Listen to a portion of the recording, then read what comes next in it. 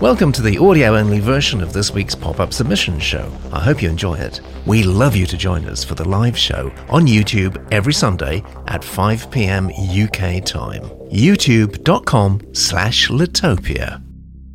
Yeah, hello, the future is now.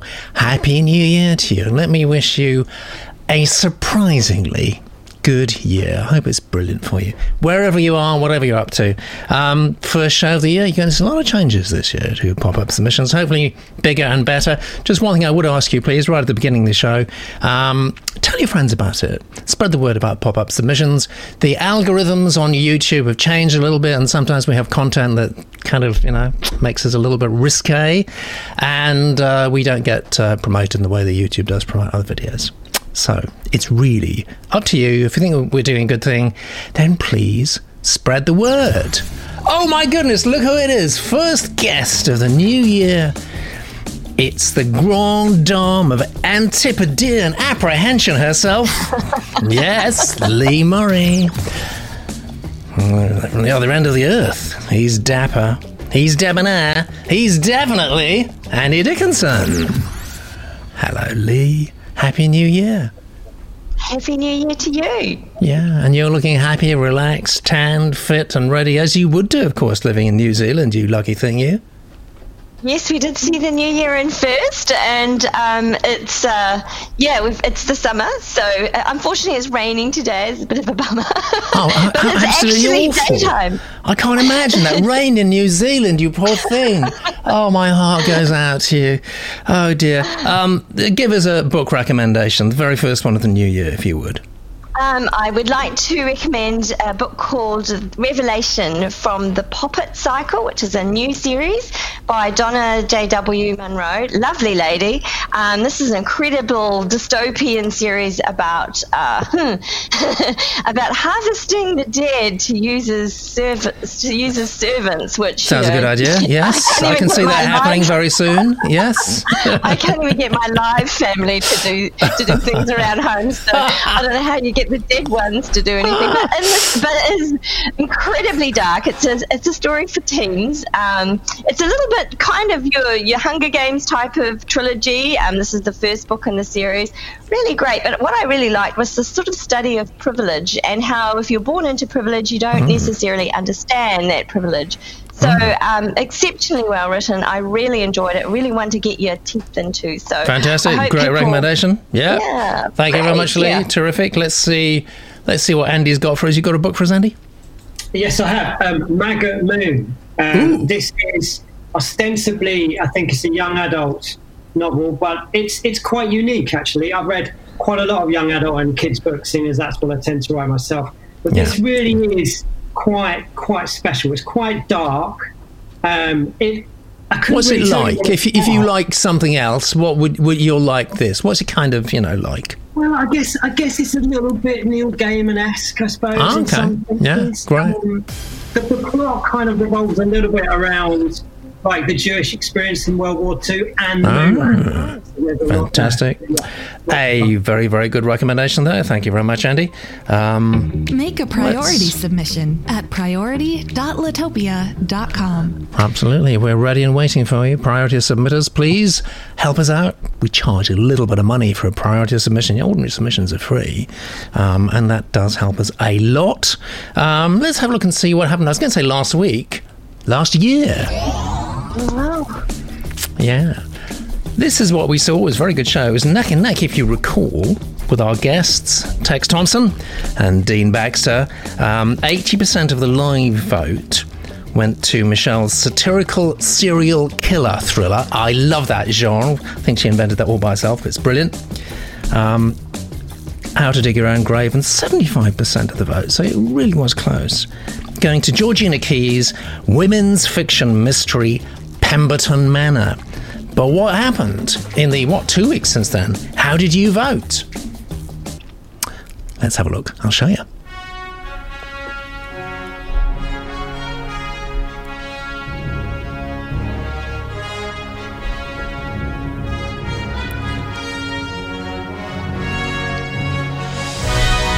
Well done.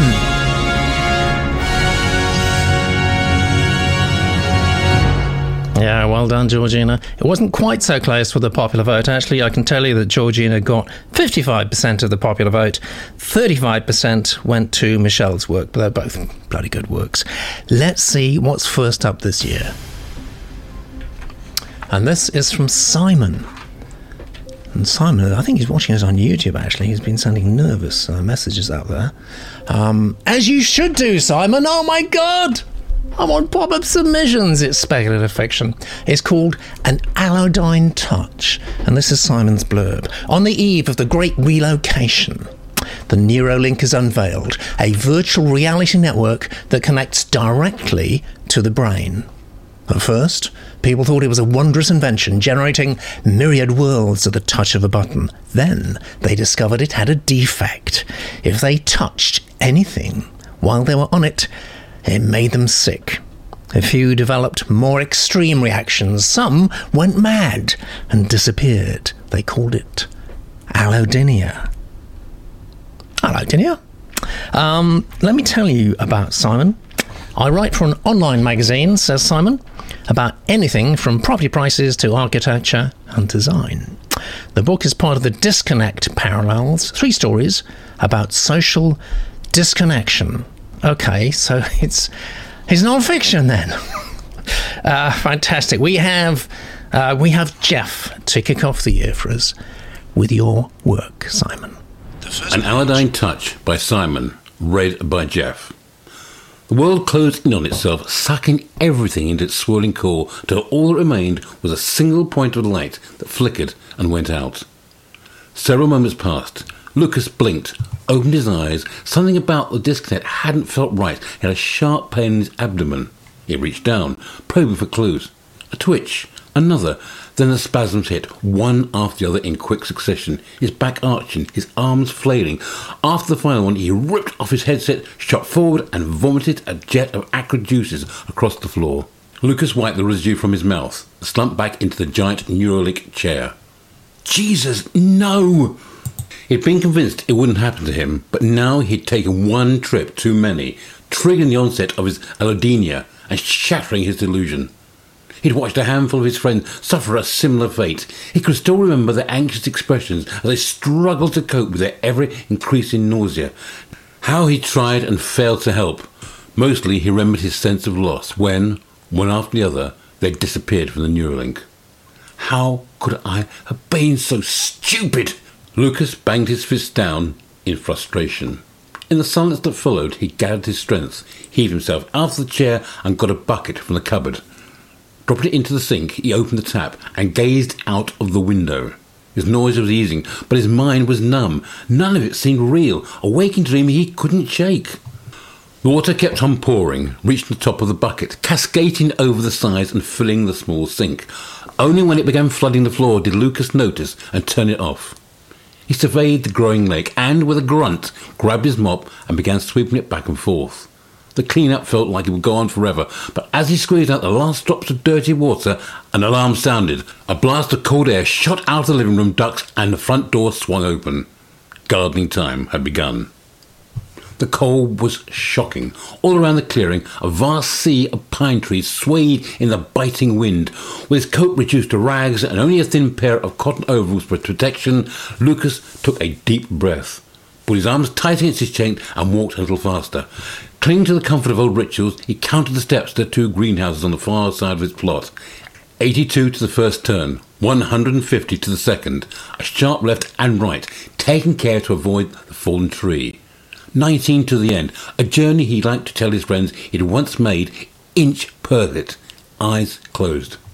Ahead, at the entrance to the first greenhouse, his robin was waiting, its bright red breast a welcome splash of colour in the endless grey light. Lucas whistled a greeting, and the little bird fluttered up and down. When he opened the door, it came with him, and they stood together, savouring the warmth, as the fluorescent tubes flickered into life. With the lights on, his spirits lifted. Overnight, hundreds of fresh green shoots had burst through the topsoil. Your crops are your priority, the relocation pack had advised, and he took pride in their care. Setting off down the small aisle, Lucas tended to his plants, his little companion following close behind, scratching and pecking at the freshly turned soil. There were plenty of jobs on his list, but progress was slow and he kept slipping further and further behind schedule. Tutting an admonishment, he gathered up some pots and got to his feet. As he did so, he had the sudden sensation the ground was moving beneath him, tilting on some unseen axis. Small explosions of light went off in his eyes and he swayed back and forward like a drunk. A thought flashed through his mind. Is this it? Was that so terrifying? For an instant, the world turned black and down he went. Never a good sign, that. And Andy's disappeared. I love this. I think he's gone. I think he's gone to feed the cats. I do. So that held your attention then, did it, Andy? My neighbour just turned up with one of the cats. That's live television for you, isn't it? How exciting. My God. Is the cat all right? She's all right. She just wants a dinner now. Yeah. Blimey, if it's not one thing, it's another, eh? Let's just have a look and see what the... Oh, hello! Who are we talking to? This is Phoebe. Oh, Phoebe. Sweetie Happy pie. New Year. Sweetie Happy New pie. Year, Ethiopia. God. Yeah. Maybe we should do a little work now.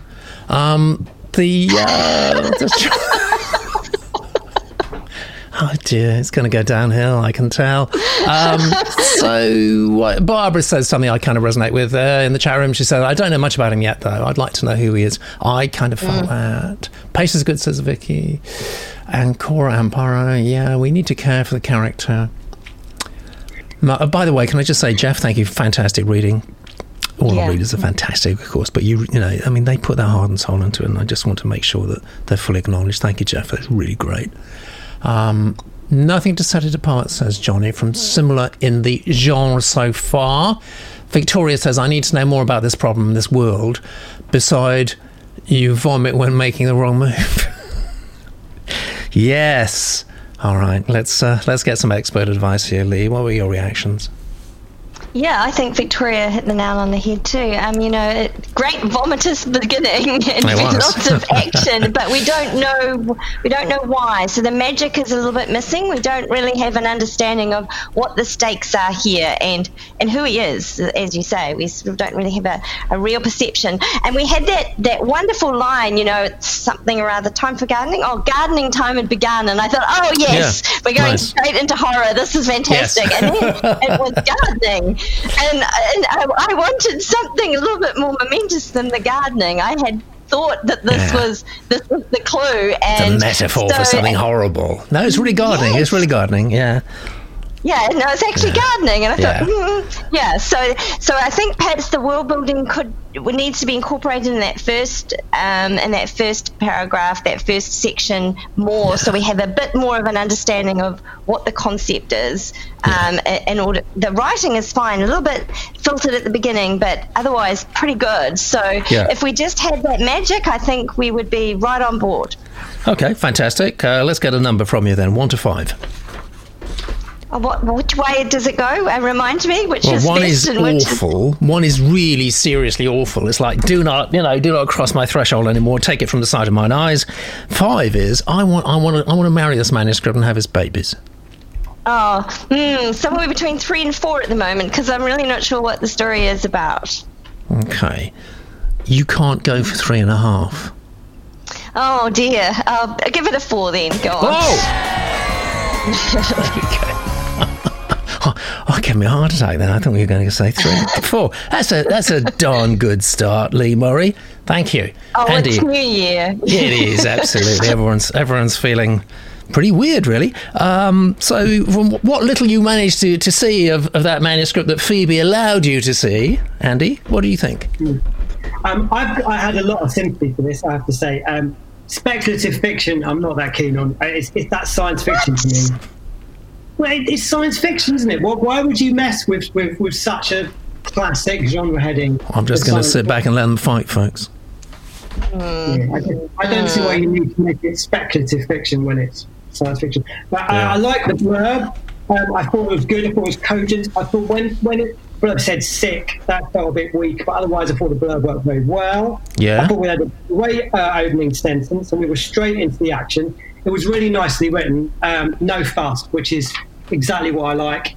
When we got to the garden dimensions, like you, I was a little bit, okay.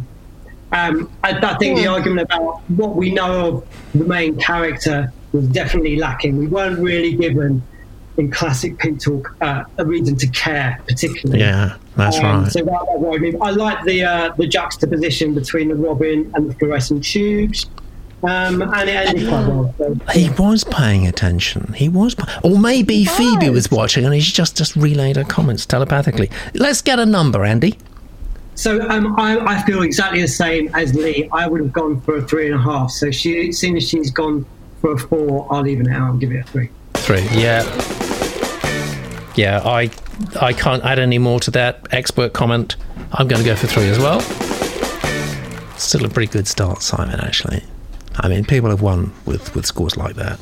So, Oh, no, I'm right off, Andy. Speculative fiction is my genre, and I don't know, this whole, this just narrow it down. I love this. I love it. I love it when they fight. It's fun. I've never had this before. I'm just going to sit back and let them duke it out, No, I'm not. I'm going to move on to the next one, which is No More Dragons. No More Dragons. Can't believe that. It's fantasy by Cameron. This is Cameron's blurb. Oh, and by the way, there's a QR code there too if you wonder what that's doing. You scan it and you will go to wherever Cameron wants you to go to. I always like that. I think it's a bit of fun. He could be sending you anywhere on the internet at all. It's a mystery tool. Scan it on your phone. You will see them popping up during the show. And if you get bored or something, you just scan it and see. In No More Dragons, 96,015 words, writes Cameron. A novel which poses the question, what if the American and French revolutions happened in a fantasy world? The mysterious disappearance of dragons sets off a revolution in the kingdoms of Franor and Kionel. The novel is told by a series of historical narrators who lived through and helped to shape the revolutionary events, primarily Jacques Basque, a young, high-class, noble romantic. Man after mine heart. Let me tell you about Cameron. It's short and sharp, sweet to the point. I live in Salt Lake City, Utah. Fine. Now we know. Thank you, Cameron. We need a high-powered reading for this, I think. Yes? Do you agree? Call for Kate. The first page. Life Paper by Deborah Cooper. No More Dragons by Cameron, read by Kate. 1. Scribe Historian. I, editor of this book, a historian, write an introduction and provide my own tangential thoughts. Imperfect young men and women sought to make better a cruel world. You may think you know them. As you read their words written by their own hands, which I have found and here gathered, edited and compiled in this book, you may find yourself surprised that their characters do not match your preconceived notions, which have been passed down and amplified as myths taught in classrooms. I left out most of the more famous passages and slogans found in pamphlets of the revolutionary era, which have become widely familiar. I instead sought to compile more obscure material. Some names you read of in the following pages may be new to you, even as you will recognize many of the names which are famous. I ask as you read that you remind yourself of how unsure these young revolutionaries were of their chances of success and failure as they began to seek to topple the prevailing world order. The inertia of the status quo always feels as locked in universal natural law as gravity and dragons. That is, when there used to be dragons. As you of course know, there are no more dragons, just as there are no more other types of ancient beasts which have either become extinct or clogs in evolution which resulted in the animals we see today made to adapt to their environments. Society and science progress forwards, or at least they should.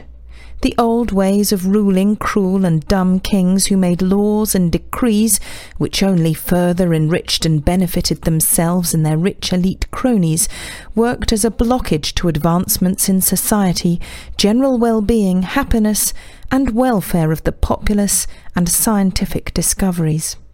This was true in all of the major kingdoms of the continent, Franal, Chianal, Gar, and Urk. The young revolutionaries may have not fully known that their desire for a more just and fair existence for all the people would also result in scientific breakthroughs, yet it did, and thus we see how history, society, progress and science are so tightly intertwined. I hope that the reader will keep in mind how fluid our own history in our own time is. Just as nothing remained certain while history unfolded in the past, so is it that nothing is certain as history unfolds currently. We can regress even as progress is sought and either achieved or denied. There may no longer be ruling kings and queens, yet those in power still seek king-like powers in order to enrich themselves and their elite friends above all else. Societies, laws, norms, and culture may sway and move in the direction of justice and progress if enough brave people seek to bend it that way. Yet individual selfish human nature remains stubborn. As we see, history is not dead. Rather, history is a part of us, for it is how we got to where we are. History is as an animal that did not become extinct, but rather has evolved into the animal which we currently live with, which has adapted to fit its environment. The past bleeds into the present, and our present will bleed into the future. The young revolutionaries at the time of the revolutionary era here documented were unsure of their likelihood of failure or success, just as we are unsure now if the freedoms and benefits of society they so sought, fought and died for will prevail. One day there were dragons, and then on another day there were no more dragons. New light ushered in new understandings and a thirst for a more logical and equitable existence for all. The days of dragons ended abruptly, and then followed the fall of monarchical rule. Enlightenment replaced illogic. The fire of revolution spread and consumed all, until all was remade like char turned into crystal. I reiterate that it always feels as though the world as it currently is the world which destiny preordained that it would be as. I reiterate again that we must be mindful that this is not so. Yeah. So now you've got, Cameron, you've got lots and lots of helpful comments from the Genius Room. So many that they've actually scrolled off the top, actually. I understand all of them. I'm resonating with all of them, actually. You need to just stop the video at this point. If you're not joining us live, and if you haven't seen all the comments, just stop the video now and just read back through the ones that you can see on the screen. But unfortunately, a lot of the really good ones too have scrolled off the top. Yeah, just picking on one at random because there's so many good comments here. That's why we call it the Genius Room. Rachel says, if this was mine and wanted an info dump in the form of encyclopedia entry, I'd actually put in the book as a clipping from 18th, 19th century encyclopedia illustrations and all. Yeah, that's a good idea. Where do we go? What do we make of this, Andy? Oh, fine. No more dragons.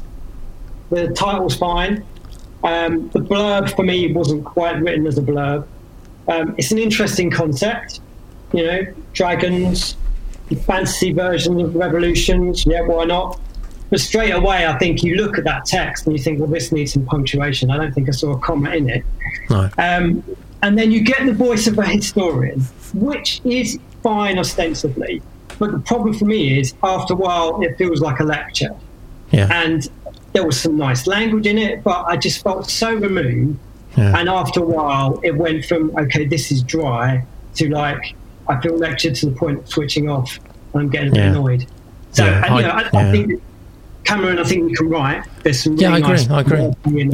Yeah. But I just, this isn't the way to engage me personally. So yeah. No, it's not the way to engage the reader. I agree. I find myself drifting off as well, which is not great. But then I came back and I noticed some. I just picked on some really nice sentences too. So I think you can do it, Cameron. But there are one or two nuggets of gold here, definitely. I mean, when you started addressing the reader directly, I thought that was very impressive. Actually, I thought that worked really well. Just from memory. Reader doesn't normally expect that, 2-3 pages into a book, and if you just do it straight out, it makes them go, "Whoa, he's talking to me," which can be good. Parts of it were really clunky, and it's not a question of, I need some editing.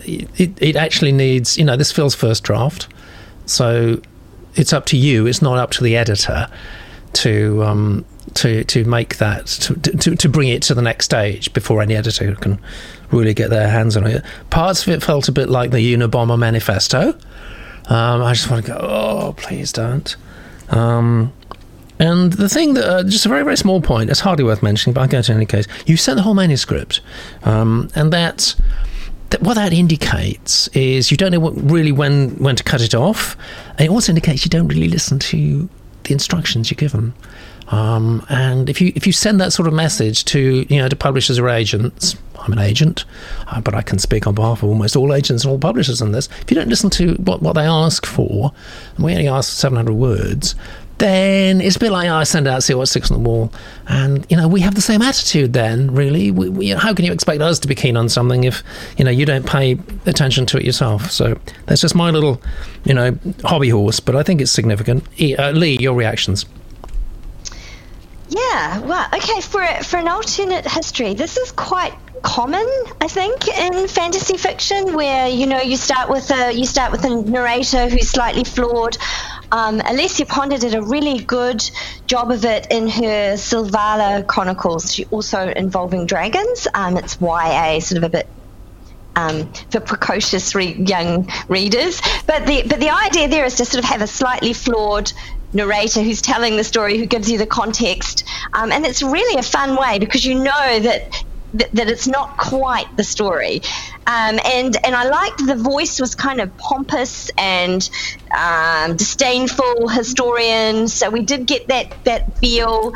So I think that has potential. I mean, Dracula was very successful and done in this way, where you have the different people telling the story through different types of text, and I think that can really work. And I think that fantasy readers are willing to invest a little bit more in it. They like a chunky tome. They are, I know what you mean. So there is potential for this, but I agree that it needed an edit, and it just went on over too long. It's important that the narrator has a character, I think, in this case. But it just went a little bit too long into the dry balls historian kind of thing. And so if we chopped it in half, maybe took out the tagline where it says, "I'm going to tell you this stuff." Because I don't think we need that. I think it said, my tangential thoughts. We don't care, historians going to put their footnotes in the bottom. Put the footnotes in the bottom. So we see them. So it looks like a historical account. And I think there's potential, but it's just not there quite yet. And also dragon fiction, oh my gosh, it's just huge at the moment. A friend of mine writes, Eileen Mueller writes dragon fiction, and she's making a very nice living from it, thank you very much.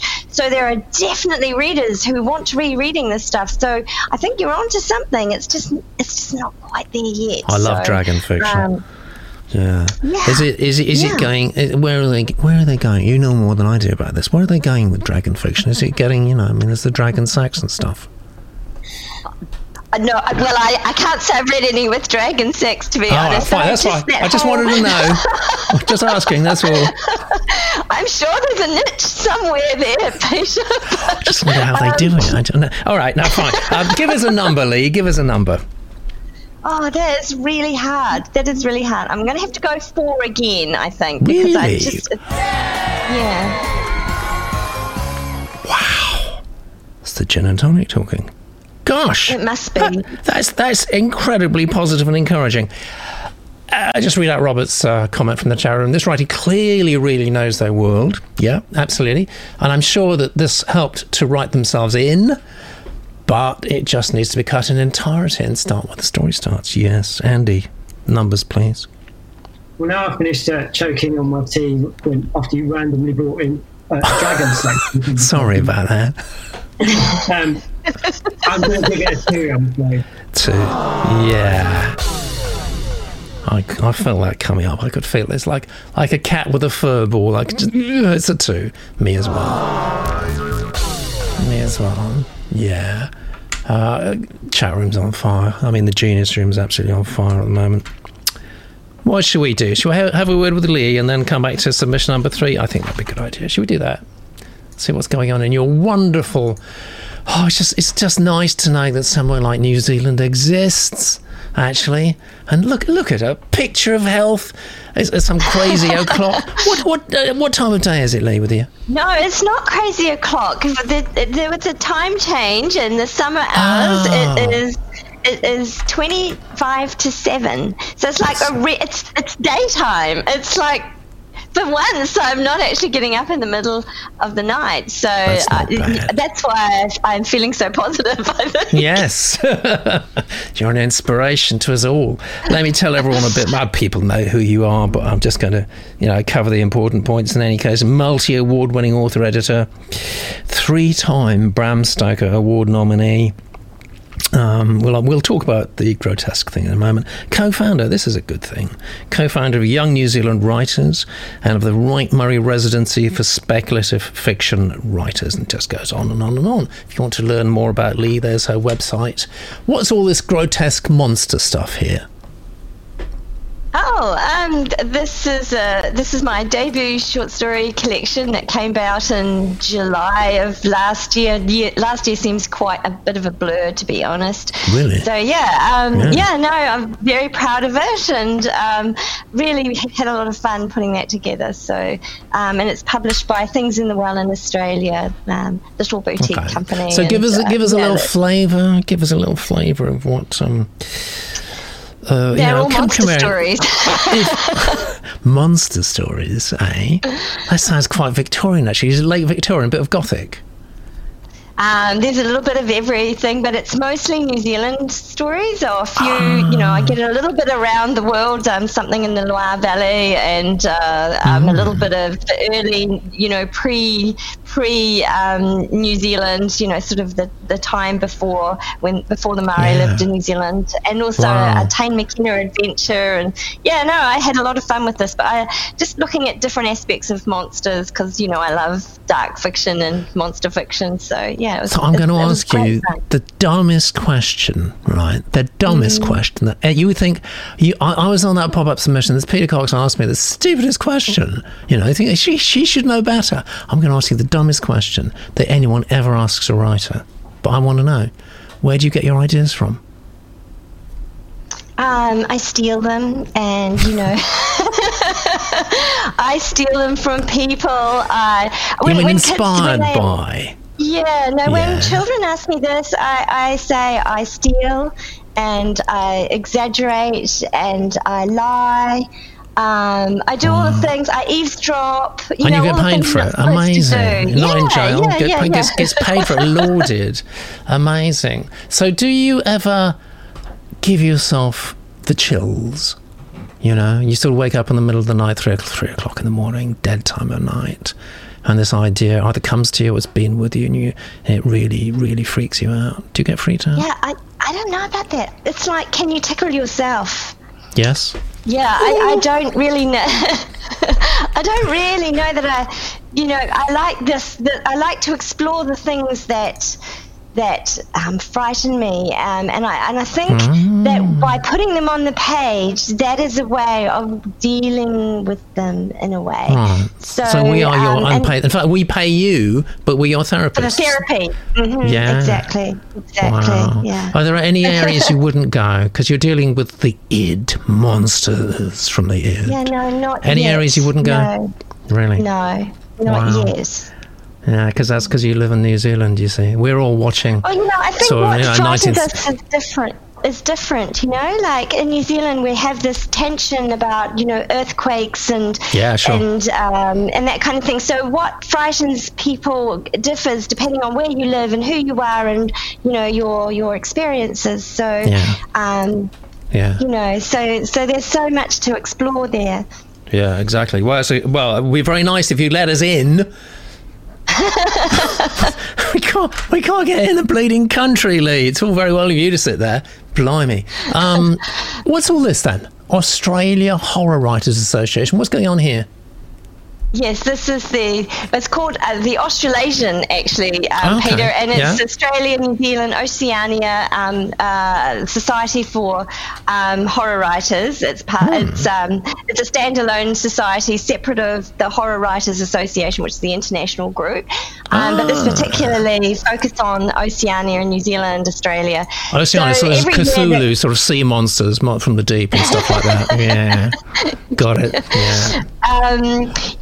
And every year this group puts out an anthology called Midnight Echo, and this is the 15th year of it, and I was their guest editor this year. So I've been involved with the organisation for quite a long time. Wonderful, wonderful people. So a great place to explore New Zealand and Australian talent, and also sort of in that Pacifica area. And I think, it's nice. It's nice to discover new voices. So this year, Midnight Echo, it was a pandemic year and people were writing about their fears, and wow, this year's anthology was really hard. It was really hard to select those stories. There's some absolutely incredible writers, some of my favourites, So really nice people, actually. Yeah. I'm sure that's paradoxical, because actually you think of horror writing, you think, Stephen King or something, kind of freaky. Oh no, they're the nicest people. They probably are, because what they've done is they've exorcised all their demons, haven't they? And they're just, I'm fine. I'm okay now. I got rid of all my. Actually, we're not fine. Most of us are suffering from sort of depression and anxiety, but that's the whole point of horror, is to give you hope. So I like that. That's the whole point of horror, to give you hope. What a great quote. Let's have a look at the next submission. If we've got time, we'll come back have more words of wisdom and wit from Lee. This is our third submission of the day. It's called Life Pager. It's from Deborah. QR code there. It's contemporary fiction. This is Deborah's blurb. When her mother is rushed into hospital, Gemma goes to prop up father, Ken, who doesn't know one end of his dog from the other. It couldn't happen at a worse time, because Gemma has her own shit to contend with, quite apart from making sure 4-year-old Natty is kept alive and upholding other? What does that mean? I think there's a misprint there. Deborah, sort that out. Other housewifely demands. She's on constant alert to ensure husband Richard's penis doesn't accidentally fall into the vagina. Oh my goodness, I didn't know we were going to go like that. Of his colleague Sam, which happened recently. Well, that took me by surprise. I didn't think we were going to go in that territory quite so soon, but there we are. We've just got demonetised for everybody. So, as I was saying earlier on, if you don't spread the word about pop-up submissions, YouTube is not going to help us on this. So please tell everyone about us, all right? Let me tell you about Deborah. I live in Bath and will soon graduate with a BA Hons in creative writing, something I've been studying for the past 6 years. Well done, great commitment, very impressed. I've been longlisted, shortlisted, runner-up and won various writing competitions. You should name a few, actually. Don't hide your light. I've always written, and Life Paper is about the 10th incarnation of the first book I ever completed, nearly 20 years ago. I've had to update the technology a lot, says Deborah. Okay, this sounds a terrific submission. It's going to get a terrific reading from Chris. The first page. Life Paper by Deborah Cooper. Read by Chris Ugai. It's so quiet in the house. It makes you wonder if this is how her mother might have felt decades ago, when she and Miles were at school and their dad was at work. Might Sylvia have felt just as lost, lonely and confused? Typically, in Gemma's childhood flashbacks, her mother is standing at the kitchen sink, the way she is now, staring through the window at the garden beyond, her face expressionless, eyes dark and unreadable. Sometimes Sylvia is wearing marigold gloves. At others she is not, because she liked to have something to complain about. So if sore and cracked hands were on the agenda, then she'd absolutely suffer for the cause. There is some twangy 60s music playing on the radio in Sylvia's scenario, and a handy mirror permanently within reach, so that when there was a rap at the door, she could reach for a convenient lipstick and refresh the rambling rose on her natural permanent pout. Gemma's always been envious of her mother's full lips, more so as she did not inherit them. Of course, in those days there would have been frequent visitors necessitating the mirror and lipstick. Neighbors popped round with their gossip. Gemma's nan would call in with some groceries, the milkman for his money, the fishman, Jack Foster. She'll never forget him and his stinky white overalls, the alarming gap between his teeth like that old actor, Terry Thomas, and sleek-backed hair similar to Dad's, who winked much too much, and if Gemma happened to be there when he was, would haul her, quite painfully, up under her arms and plonk her on the cold metal draining board before revealing his sketch of the day to a delighted Sylvia. In adulthood, Gemma's often wondered how many of these men who so easily lit up Sylvia's eyes had truly been anything other than innocent acquaintances. Gemma serviced her own kitchen, discernibly different to the one Sylvia used to stand in. It's big, it's bright, it's now cleaner than it was earlier, but it's never spotless. There is a vase of spring flowers on the table, and sunlight slants through the windows, checkerboard in the walls. Years ago, through her teen dreams of husbands and homes and happily ever afters, she'd placed this particular picture inside her bubble of perfect happiness. She just never imagined being married to the prick that burst it. She checks the clock on the wall above the sink. Maybe she'll call Richard before going to pick Natty up from nursery school. See if he wants to meet for a coffee, or something. Or maybe she'll be spontaneous and just call in unannounced. Her palms begin to sweat, and her heart rate increases. The idea of doing the latter causes her bowels to constrict. Unannounced. Unannounced. There isn't, or at least there oughtn't to be, anything wrong with this idea. She is Richard's wife. He is her husband. Natty is their daughter. They'd be popping in to see Daddy at work, and it would be lovely, unexpected, perhaps even fun. Now she has an overwhelming urge to throw up. Panic spreads like pinpricks over her scalp, and an image of Sam, Richard's ever-efficient colleague, looms into view. She's crawling out from beneath Richard's huge mahogany desk and wiping her mouth. And there is Richard, behind his desk, in a state of recently orgasmed delight. The sight is followed by a sudden, quite loud, zipping sound, sealing the deal and leaving absolutely no room for doubt. Maybe she won't do either. Call ahead or unannounced. Maybe she needs more time to adjust to this new situation. After all, it's only been a few months since Richard's confession, during which time he's given Gemma no reason whatsoever to suspect that the affair was anything other than the silly error of judgment he insists it was. Done and dusted. Over and out, been and gone. So why can't she feel better about it? Why does she still feel so anxious? Why can't she, as Richard constantly impresses upon her, stop dwelling on it and move on? He's apologized, hasn't he? Many, many times. He can't keep on apologizing for something he can't change. And they're moving on. Together. Aren't they? I rather wonder whether they are, actually, after all that, I say. Yes, well, Andy. Oh, I like this, you know. I like the title. I wasn't overly keen on the blurb, not because of the penis thing, but I just thought it was a bit confusing. Yeah. By the second line, I wasn't sure whether the main character was actually a dog, because there was that weird line about the dog. Well, I think he is a bit. And stuff, and I was a bit lost. Yeah. And then when it started, we had the mother, who was then called Sylvia, and she was Gemma. I just had to. I think that could be done better than it's been done. Totally. But the sore and cracked hand giving her mother something to complain about, washing up. That's the best thing I've heard all day. To be honest. Yeah. When I'm doing this, I write little ticks by things I like, and I immediately got 2 ticks. I just thought that's just bad.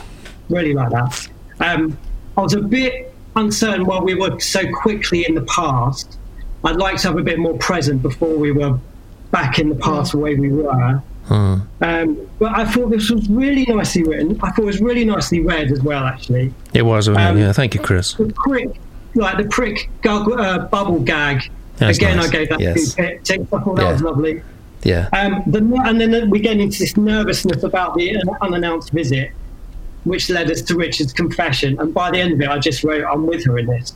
I really this idea that her fellows had an affair with his secretary, who's still there in his life, and he's telling her, stop dwelling on it and move on. I felt like I'm really with her in her predicament. I care about her. And she's bright and erudite, and I like her. It's not going to end well. Oh, all right, it's going to end well, I think, for you, Deborah. Let's get some numbers from you, Andy. It's a definite 4. I would like a man who knows his own mind. Lee. Yeah, I'm going to actually agree with everything that Andy said there. He's pretty much plucked my notes just straight off the page there, so that was really good. I think the problem is that there's a disconnect between that blurb and the actual text. So I was expecting this kind of quirky, chiclety, me too. Sort of a little bit flirtatious, a little bit silly, like frivolous sort of character to come on, and then we had this very somber, reflective character. Really, it's quite a grey, lonely sort of a start to the story. So it wasn't at all what the blurb, set up for us, and so that's a problem because when you don't deliver what you set out, what you say you're going to deliver, then you get this. Cognitive dissonance on the part of your reader. Absolutely. So in actual fact, I think that kind of let me down because I was expecting this very funny, cutting kind of story, and it is. It clearly is going to be, but the writing didn't reflect what the blurb had presented. So I really do. I really did like it. I don't read a lot of literary fiction anymore, but I was really, I was engaged. I wanted to know more about her. This is a really tough one in terms of the numbers because I've given everything else a 4 today, and I want to give this a 4, a 5, a 4. I'm somewhere halfway between. Because the writing is nice. I think I can see some things that I, as an editor, would go through and say, we could tighten this up. But generally, I think it's pretty nice writing. So, like the voice, I feel engaged. I like the character. So this is a nice piece of writing. I'm waiting on a number. Yeah. You thought you were going to get away with that. You're not from me. Look, okay, I'm going to give it a 4 again. Another 4. How am I going to define these? I'm going to be stuck at the end of the program, aren't I, saying which one's my favourite? Exactly, yeah, you are. You know what's happening. You know what's coming. Kate says, public vote is very split. 2s, 3s and 4s. More 2s than anything else. Kate, nice. 4 is now up there. So, yes, how interesting. Robert says, writing is good with some lovely turns of phrase, nice imagery, intelligent characterization, but it's lacking plot direction for me. Yeah, I understand that too. I can see that. I think that I'm going to mark. I would have said 4. I'm going to mark you down, though, Deborah. I think this is publishable. I'm going to mark you down because everyone says they don't like the blurb. I don't like the blurb. I think it is a slow start. You've got to hit the ground running. You've got the first 2-3 pages, your golden hour. It's your calling card for the agent or the publisher. That's really why we do 700 words, first 700 words, just to show you if you can make it there, you're going to jump out of the submission pile. You will. So I think it is a slow start. It is a bit meandering. After a page or two, people might drop out. Publishers or agent might drop out, which will be a shame because I think there's lots of potential here, which is all by way of saying I was going to go 4, but I'm going to go 3 because you need to improve the potential. But you do that, and I think you'll be away. Should we have a look and see what the scores are like? May take a second or two to update. Kate, thank you so much for doing this? Oh no, it's all there. It's all there. Kate is nothing if not up to date. So you have just surged into the lead there, Deborah, despite a very curmudgeonly agent, uncommonly so, really. It's a start of the new year, should be optimistic and stuff. Everyone's given it a 4, actually, haven't they, Deborah, apart from me. Misery guts. But you also there, with an Aladdin touch, Simon, are doing pretty darn well at 65%. And also no more Dragons 2. We have 2 more submissions. Shall we have a look at them? Life's Too Short to Tiptoe. There's a title to juggle with. It's romance with an erotic element. I say. It's moving towards that sort of show, isn't it? Eh? It's by Anna. Very complex QR code down there, actually. Very interesting web link. I wonder what it is. This is Anna's blurb. A woman analysing the shit out of a difficult man for who wouldn't want to do over with the one who dumped you. Didn't understand that. I'm going to try that again. A woman analysing the shit out of a difficult man for who wouldn't want a do-over with the one who dumped you. Right, I understand that second time round. A man's inner world reflected in a woman's travels. So we're getting a trifecta here, aren't we? Chasing chaos, chasing connection, until COVID carves their world. Okay, well, you already know that I find the blurb a little difficult, but long way to go yet. This is Anna's bio. I'm a psychotherapist in private practice. There are a few women writing about romance with an erotic element for women in their 40s, 50s, and beyond. This is my first book. I think you just spotted a market there. And I think we're going to get a very fine delivery indeed from Martin. The first page. Life's Too Short to Tiptoe by Anna. Read by Martin. Drifting into grace. Another damp year, a night behind curtains, wall-to-wall carpeting, when she'd hoped for sanded planks beneath bare feet, mint growing wild under brass outdoor taps. She has yet to turn the lights on. It's as black inside the room as out, when she glances at her inbox. Hello, I am a professor at this medical faculty who happened on your name while I was researching cognitive therapy and stimulus control as treatments for neuropathy. Could you recommend a study that might be of value? Thank you very much. Sincerely, Max Allen. An almost neutral take as she recognises the name of an ex-boyfriend, a short-lived relationship in their 20s. He'd ghosted on her before it had even become a fashionable term. Calculating silently, right on target, midlife, a space between departure and nostalgia. She types quickly. Hey, it's me. You must be bored. Are you still hot? She could have added, are you still unavailable, unstable and unreliable? It seems almost predictable, gravitating towards old girlfriends once 20-odd years have passed. Doubt and disenchantment pasted across memories of this bad boy, disquieting and ultimately baffling as there hadn't been arguments or unkind words. Just a deep silence. The parts of her she couldn't easily face up to. He could, and feeling rubbish, she'd gone on to travel, using unpaid leave. She'd heard that he had headed off to specialise elsewhere, had left the country with relief, shedding an earlier life. Yet here it appears that relief had been replaced by something like regret.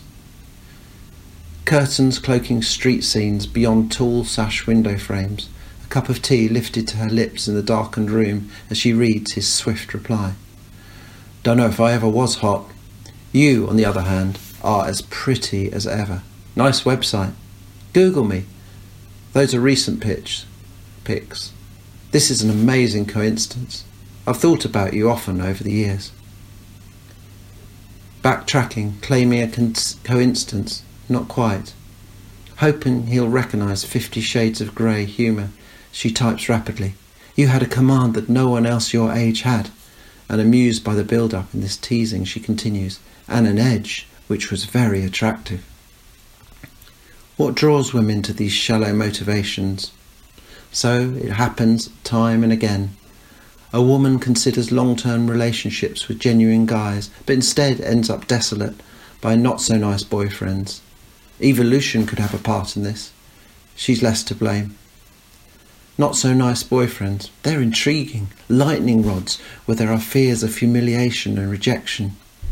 Nice guys aren't going to deliver that jolt of dopamine, that whammy from the gods. They're going to put in effort and care. They're present under the Christmas tree. They're the present under the Christmas tree, which hasn't been wrapped.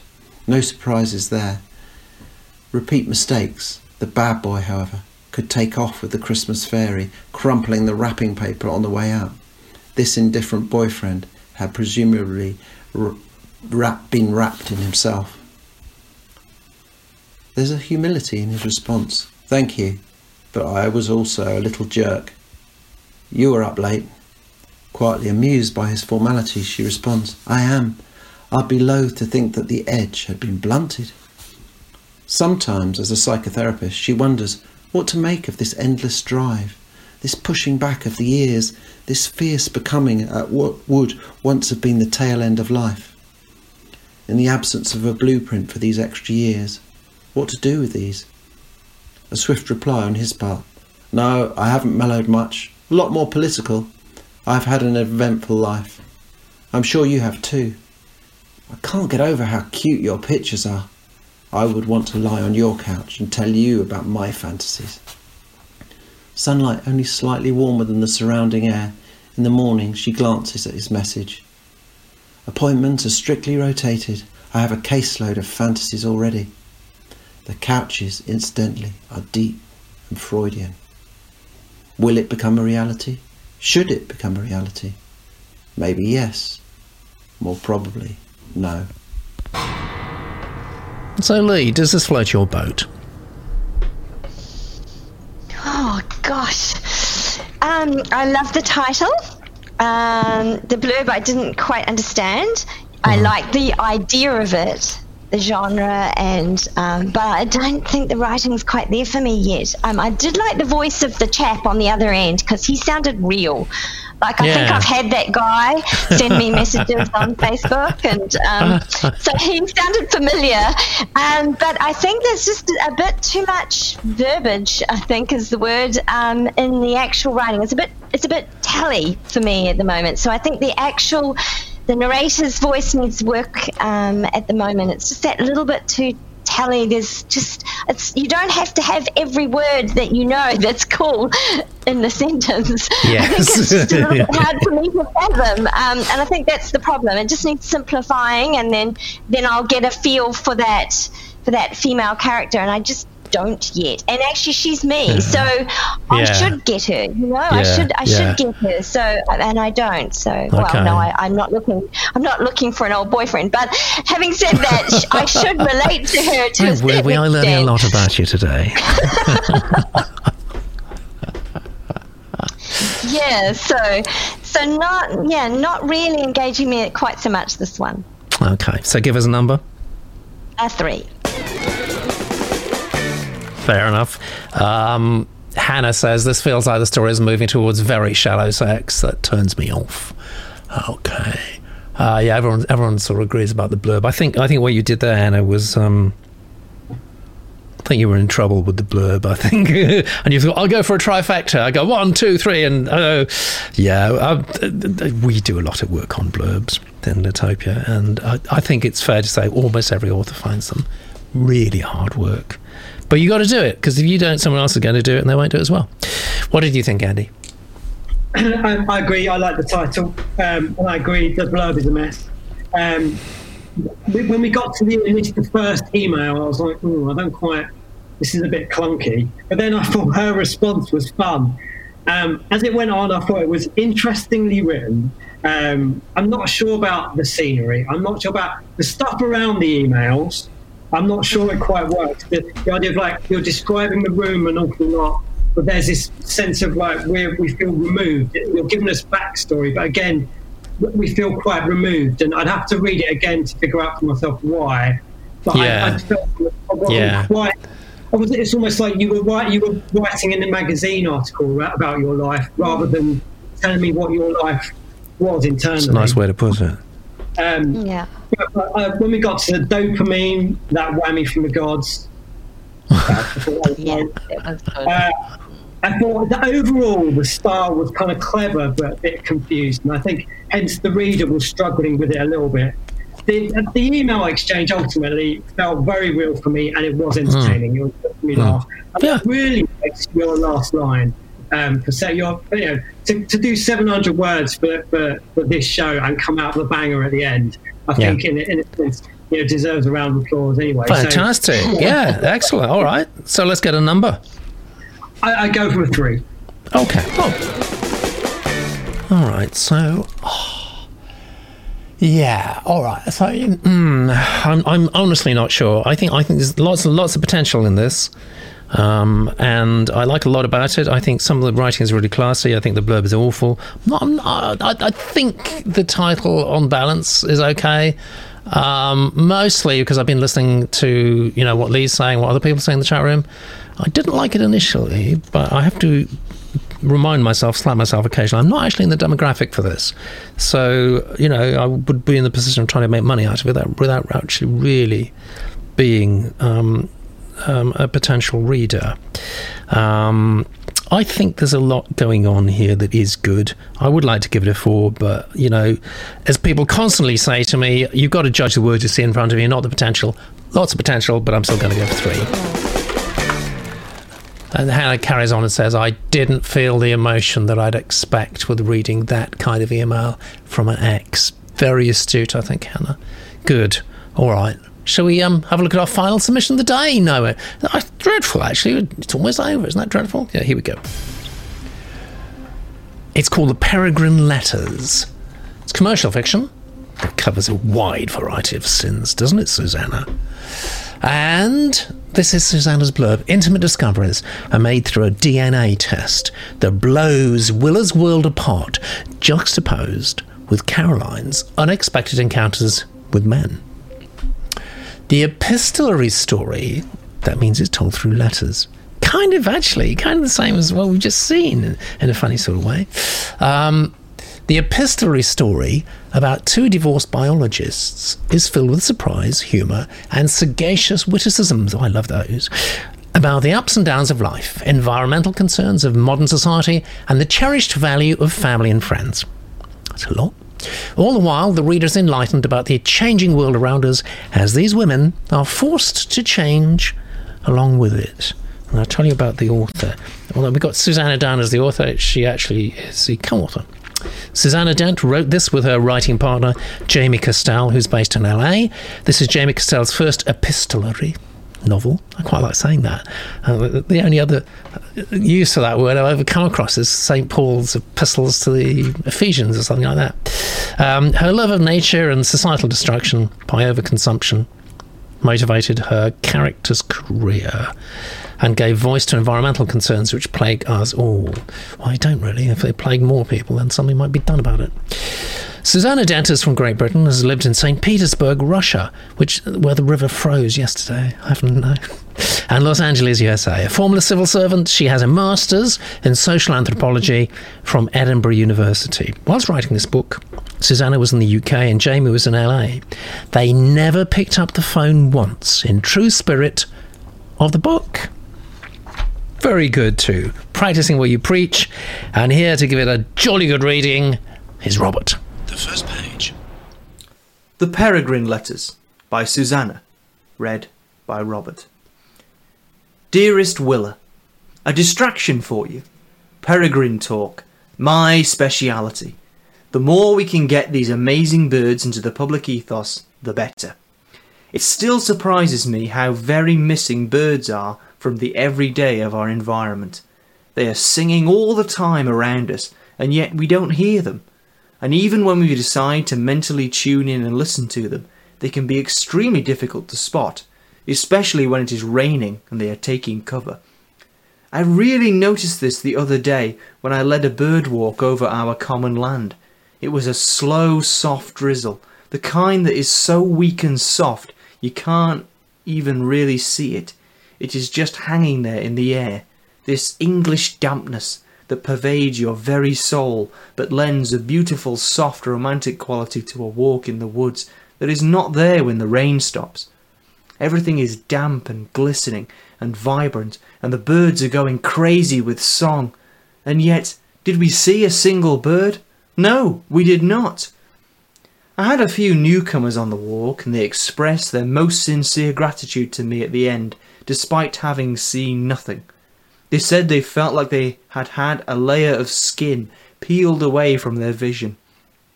The world had suddenly taken on a whole new hue, colour, visceral feel that they had never experienced before when they had gone out with the sole purpose on a walk of spotting birds. And because they hadn't seen any, their ears had been on high alert, and they said they had never noticed the birdsong before. A whole new world has been opened up to them. Isn't that marvellous? Isn't that just what life is about? Enabling people to see the world with new eyes, peeling off those layers of crud and dust that accumulate over the years of living in the mire of the everyday.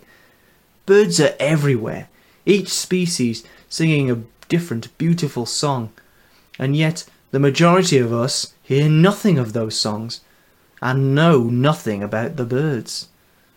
But we know about the birds, though, don't we? Caroline. March 16th, Los Angeles. Oh dear Caroline, right now the only thing about the birds I can think of is their saliva. The swiftlet swallow builds its home with its saliva, yet somehow, by spitting out saliva for the lab, my home has been slimed. My mother was right. Spitting is bad and always makes a mess. Penny created her destiny by spitting at her fate. Literally, when Penny dribbled saliva into that tiny glass vial, this sticky mess has now happened to us.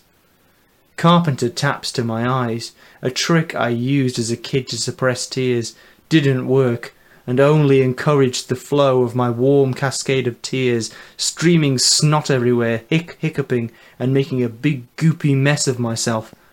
I couldn't find a tissue box. I never remembered to buy tissue boxes at the market. Lorne bought those.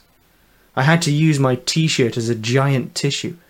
The upside, because there has to be an upside to everything I've been told, the upside is that repurposed clothing is better for the environment than a paper tissue, although not better for my self-esteem. What could make a grown woman cry? I got the genetic test results of Penny confirmed. How do I say this? I'll say it here in as many ways as I can think of, because I don't know how I can bring myself to say it to you or anyone ever again. Penny is not Lorne's daughter. Penny is someone else's child. Penny doesn't dangle from his family tree. Penny isn't his. And yet he is her father. She is his daughter. She is his life. She is the result of all the love he has poured into her being for 25 years. I know all too well to know that he will refuse to share her with any other father.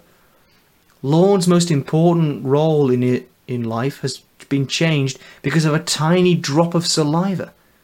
How do I tell them the truth without changing, well, everything? Thank you very much, Robert. Gorgeous reading. We've got Rob in the chat room today at Gina's room, so it's always great actually to hear from the readers themselves and the writers, because they kind of see it a slightly different way. They get inside it. And incidentally, we don't ask them to read specific texts. They choose them. So they presumably choose what they like. And Robert says, I like the idea. This is a good comment, this. I like the idea. And by having two different authors, it does bring two different voices to the characters. However, it could be tighter, which is difficult because letters can often be rambling. The use of language is nice, though, and it sounds like an intriguing project. Lee? Yes, all of that, yes. All right, fine. Thank you, Lee. I'm familiar with collaborative writing. I have a collaborative series with Dan Raybarts. So I do know what that's like, and it's interesting because collaborative writing, you think you're only writing half the book, but it actually takes twice the amount of time because you actually do have to communicate with your co-author. Yeah. So you're on the what same happens page. if you don't agree?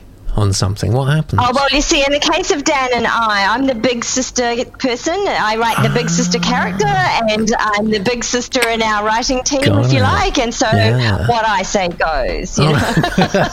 That's easy. Okay. Yeah. He's scared of me.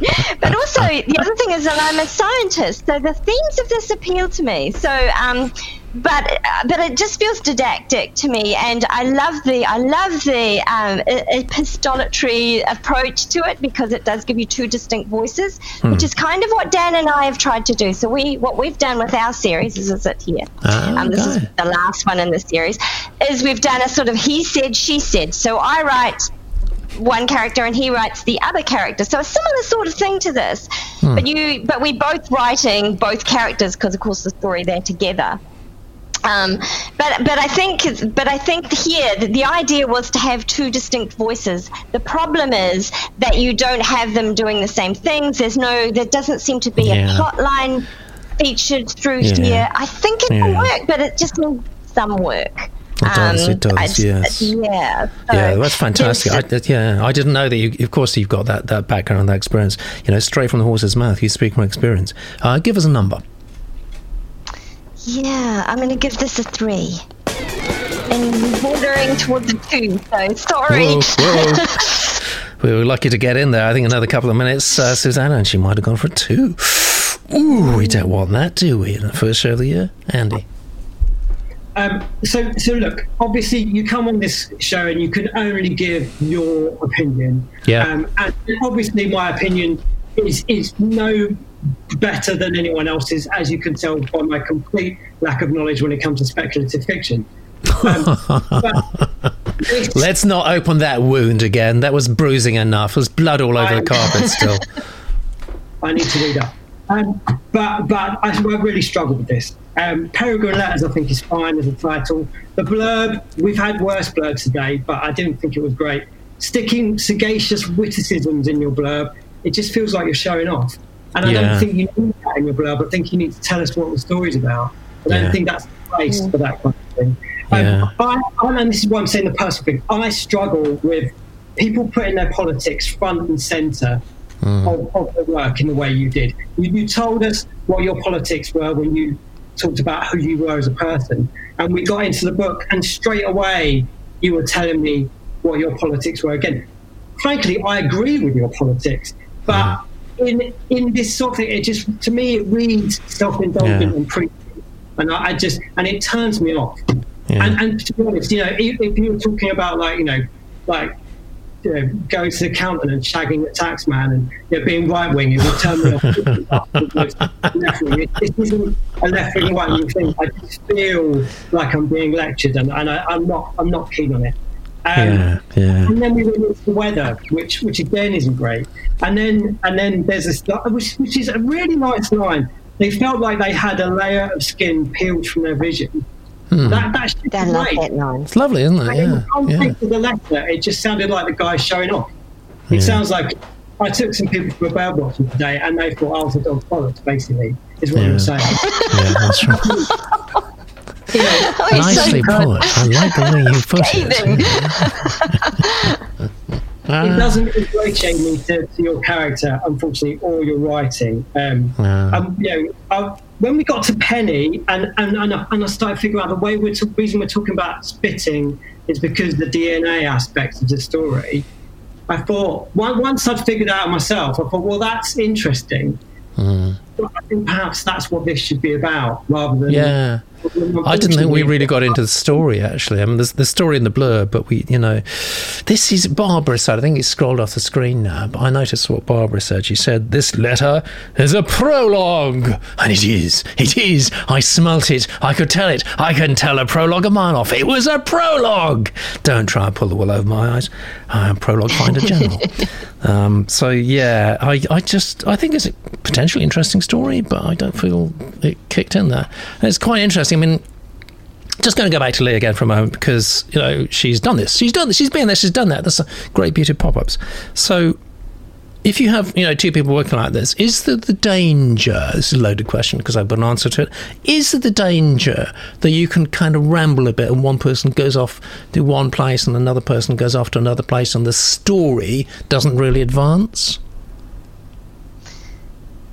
Yeah, well, I guess, the biggest thing about collaborative writing in this sense is to choose your partner very carefully. Yeah. So I already loved Dan's writing. He writes with lots of flair, and we wanted to write something that was relevant to both of us, that was set in New Zealand. So we're on the sort of same page. We liked sort of fast-moving narratives. So that helps. And I really think that knowing your collaborator really well and the kind of writing they like, and they so we already had that. Yeah, so you trust each other, basically. But so what I'm wondering is, do you have a structure? Do you have a plot, a skeleton? And you say, I'm going to do this bit, and you do the fourth vertebrae, and you'll do the sixth. Do you work like that, or is it more, inspirational? Not for this, not for collaborative. So we have a general idea of this is where the story is. This is the general story arc. Mm-hmm. And then I write a scene, and then Dan writes a scene, and then I write a scene, and then so that's how we do it. And I write my character's voice, and he writes his character's voice, but we're telling the same story. Yeah. And so it's always a surprise to open the chapter and think, oh my God, he's done an explosion, and now my character, who's the scientific character, has to work out how the hell that happens, because he's writing the kind of magical realism, and I have to write the real world part of it. Fantastic. So it's really, really fun. So I don't really know where it's going, and it's always moving. And I think that's the problem here. It's not moving. Yeah, it doesn't feel like it's moving. It's talking head. There's no plot. So I think that's right. Yeah. So Andy, we need a number from you, please. It's a 2 from me. It's a 2 from Andy. Yeah, I thought that was coming. I could feel that coming. I'm going to go. It's January 1 noise. I'm going to give 3. But I don't feel it's an interesting idea. I don't feel the story's really started. I need some story, please. That's what I sell. I sell story, and people buy story, and that's wonderful. That's what makes the business go round. Let's have a look at the scoreboard. And my vote is just going to go up in a moment. Andy has. Yeah, Andy's there with a 2. I'm there with a 3. It's all quite tightly bunched today, isn't it? Actually. But that's how it stands at the moment, until we give our 2 wonderful guests a final chance to modify, ameliorate, exaggerate, exacerbate their votes. It looks like Deborah's life pager is up there, together with joint seconds at the moment with Simon and Anna, but they could all change. These are today's fabulous submissions. And this is the fabulous Andy. You've seen them all now, Andy. Do you want to change anything? I think Life Paper was definitely the best for me, but I don't think it's quite pushed to a 5, so I'll stick with 4. Okay, so you are sticking where you are, Lee. I'm going to have to stick with where I am. I think Life Paper was definitely the best. It's sort of slightly edging ahead of No More Dragons. I think with No More Dragons, I'm hoping there's more. I think that's the first section, and I think that the next narrator could be, I think. I'm looking for the potential in it rather than seeing what's on the page. I know. Fatal mistake. You go bust as a publisher. But I do it too. I do it too. Yeah, so it's time for you now to decide. You've seen what our fabulous experts and our fabulous Genius Room have decided to do, and that's give Deborah's life pager the edge. Don't know if it's going to stay like that. Totally up to you. You've got 6.5 days to go to litopia.com and click on the vote button, and let's just go through and vote. Basically, that's what you do. It's not silly. It's not stupid. You won't get the President of the United States demanding a recount. I don't think. Thank you so much, Lee Murray. Thank you, the fabulous Andy and his cat, Phoebe. The geniuses in the Genius Room. The team behind the scenes, so you don't see, but without them, wouldn't be possible. That is Kate, Rachel, and Emily, and of course our amazing narrators, who you have heard. Don't forget to vote. Don't forget to leave a comment on YouTube, and do spread the word as well on YouTube, please. If you don't, no one will know about us, and wouldn't that be a tragedy? We'll see you next Sunday. Take care.